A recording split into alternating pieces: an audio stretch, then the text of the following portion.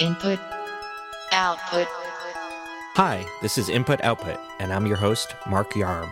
Today on the Input Output podcast, we've got exciting previews of a dual-screen phone and an all-terrain vehicle.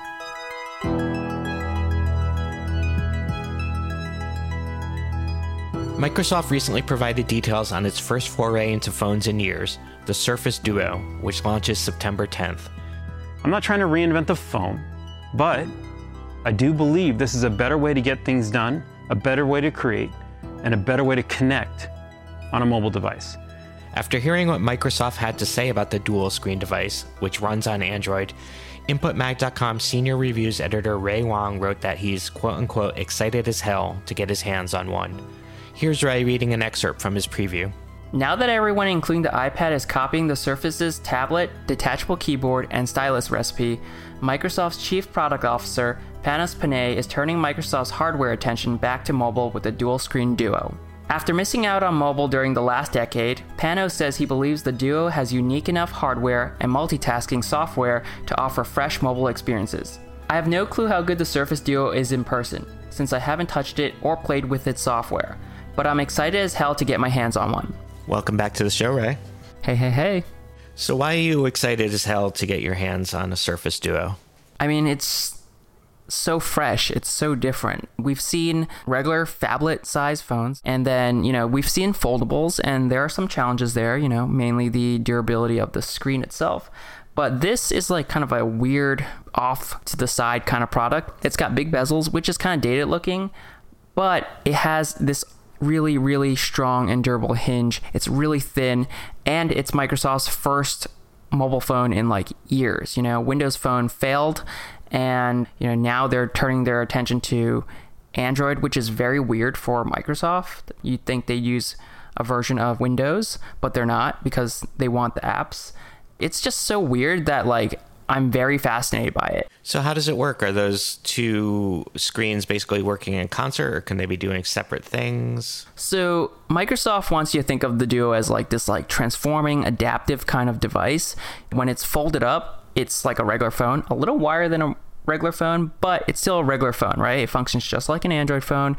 All the things that you do on Android, your notifications, your app drawer, all that stuff, that works exactly the same. But when you unfold it, you get two screens and you can open two apps at the same time. And if you've ever done that with an iPad or maybe an LG device with a dual screen or maybe a foldable, you'll know how amazing and how powerful having two apps at the same time is. I've always used Twitter and Feedly. I love browsing the news and also seeing what's happening live. So I think the software itself is going to be big for the device. All right, I love this product. I love it. I think you're gonna love it. It's thin, it's sleek. It's probably one of the sexiest devices we've built. So Panos Panay described this as one of the sexiest things Microsoft has ever released. I mean, Microsoft isn't really usually associated with sexy, is it? It is very weird for them to say that, but lately the Surface hardware has been pretty sleek, I gotta say. I think the Surface Studio desktop that kind of angles down and becomes this giant easel canvas, that was so cool. And the Surface laptops, the Surface Pro X, that is also very sleek. And so Microsoft does have the hardware chops. I've been to their Surface labs before. I've seen how they tested the durability of these devices, and they are best in class, second to none. Is it the sexiest device? I don't know. I haven't seen it in person. I haven't held it. I've only kind of seen it through Twitter pics and online videos, so I'll have to reserve judgment until I actually get my hands on one. Speaking of which, when will we be able to get our hands on one? So the Duo comes out on September 10, and it does cost a hefty amount, $13.99. But, for what it does and what Microsoft is promising, I'm excited to see its potential. Maybe it's this awesome device that changes our lives. Maybe it's not. They're not trying to reinvent the phone. They're just trying to create this device that is built to be more, adaptable for our productivity. Microsoft announced this product way back last fall, but COVID-19 happened and they've kind of had to adjust the message. And I think it actually works out pretty well for them because, we're all at home, maybe working more. And for me, at least, I'm working at my desk. I'm working on my bed. I'm moving to my sofa. I'm cooking a lot. So it's like you want this device that kind of shape shifts, that folds and unfolds and morphs and adapts to these different environments. And that seemed like a gimmicky idea before, but now it suddenly seems like it might actually make sense. You can follow Ray on Twitter at Ray Wangi. Now on to today's second story.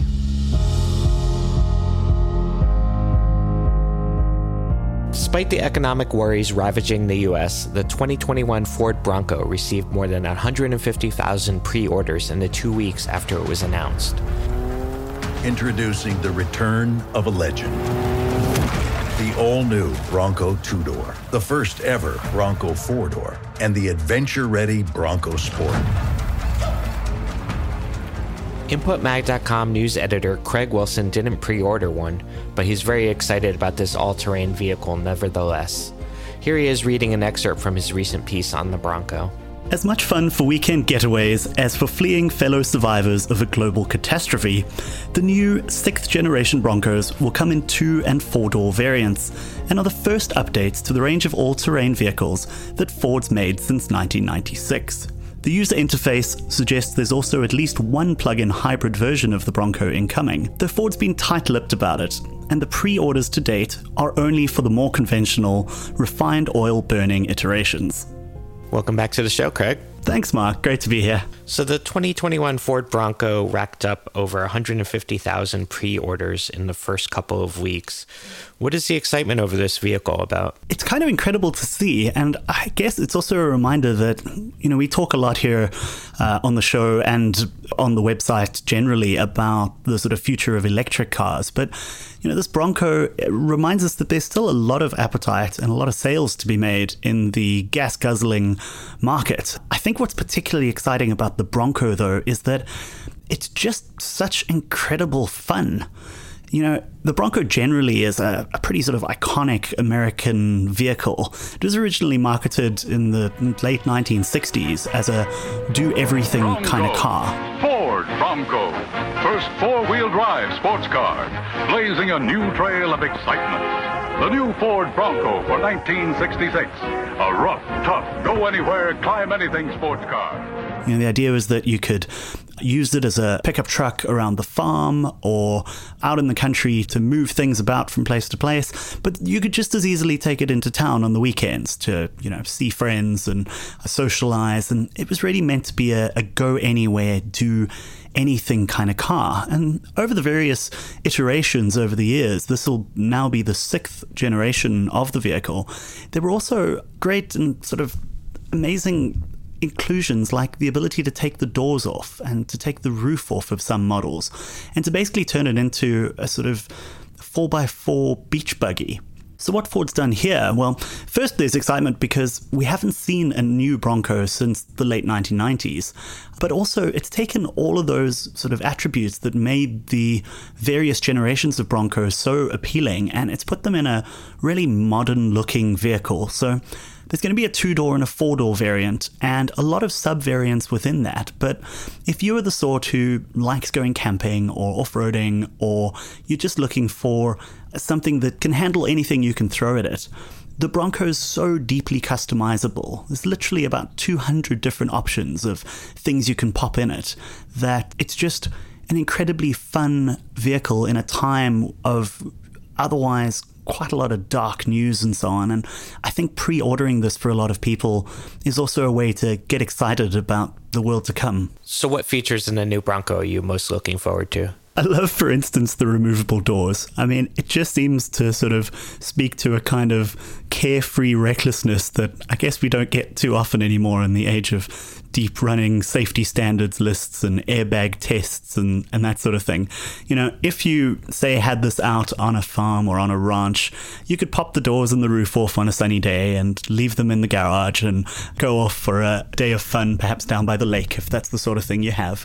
But it's also filled with just clever little touches. So, for instance, when you pop the trunk, there is a notch in the side of the rear panel that can serve as a bottle opener. Now look, I guess you should probably stick to soft drinks, or at least if you're the driver. But those kinds of little touches just, make it clear that Ford's really, really thought about this and thought about the target market. In the story, you mentioned possible competition for the Ford Bronco, including Tesla's Cybertruck.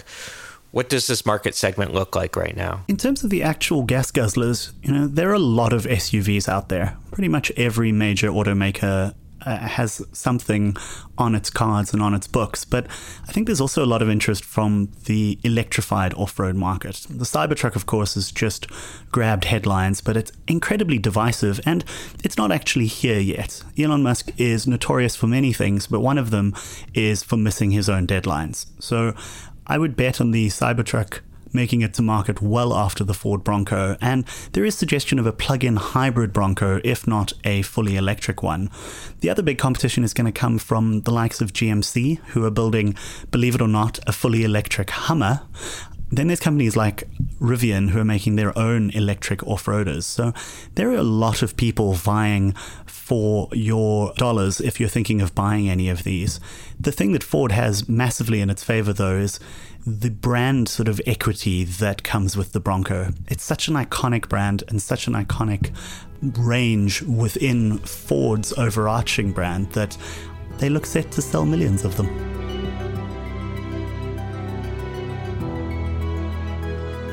You can follow Craig on Twitter at Craig Wilson, and I am at Mark Yarm. For more news from the world of technology and culture, visit inputmag.com. You can click on the links in the show notes for the stories we discussed today. New episodes of Input Output are released 3 times a week. If you enjoyed what you heard, please give us a rating and review on iTunes. You can find Input Output on your smart speaker or whichever podcast app you use. Thanks for listening.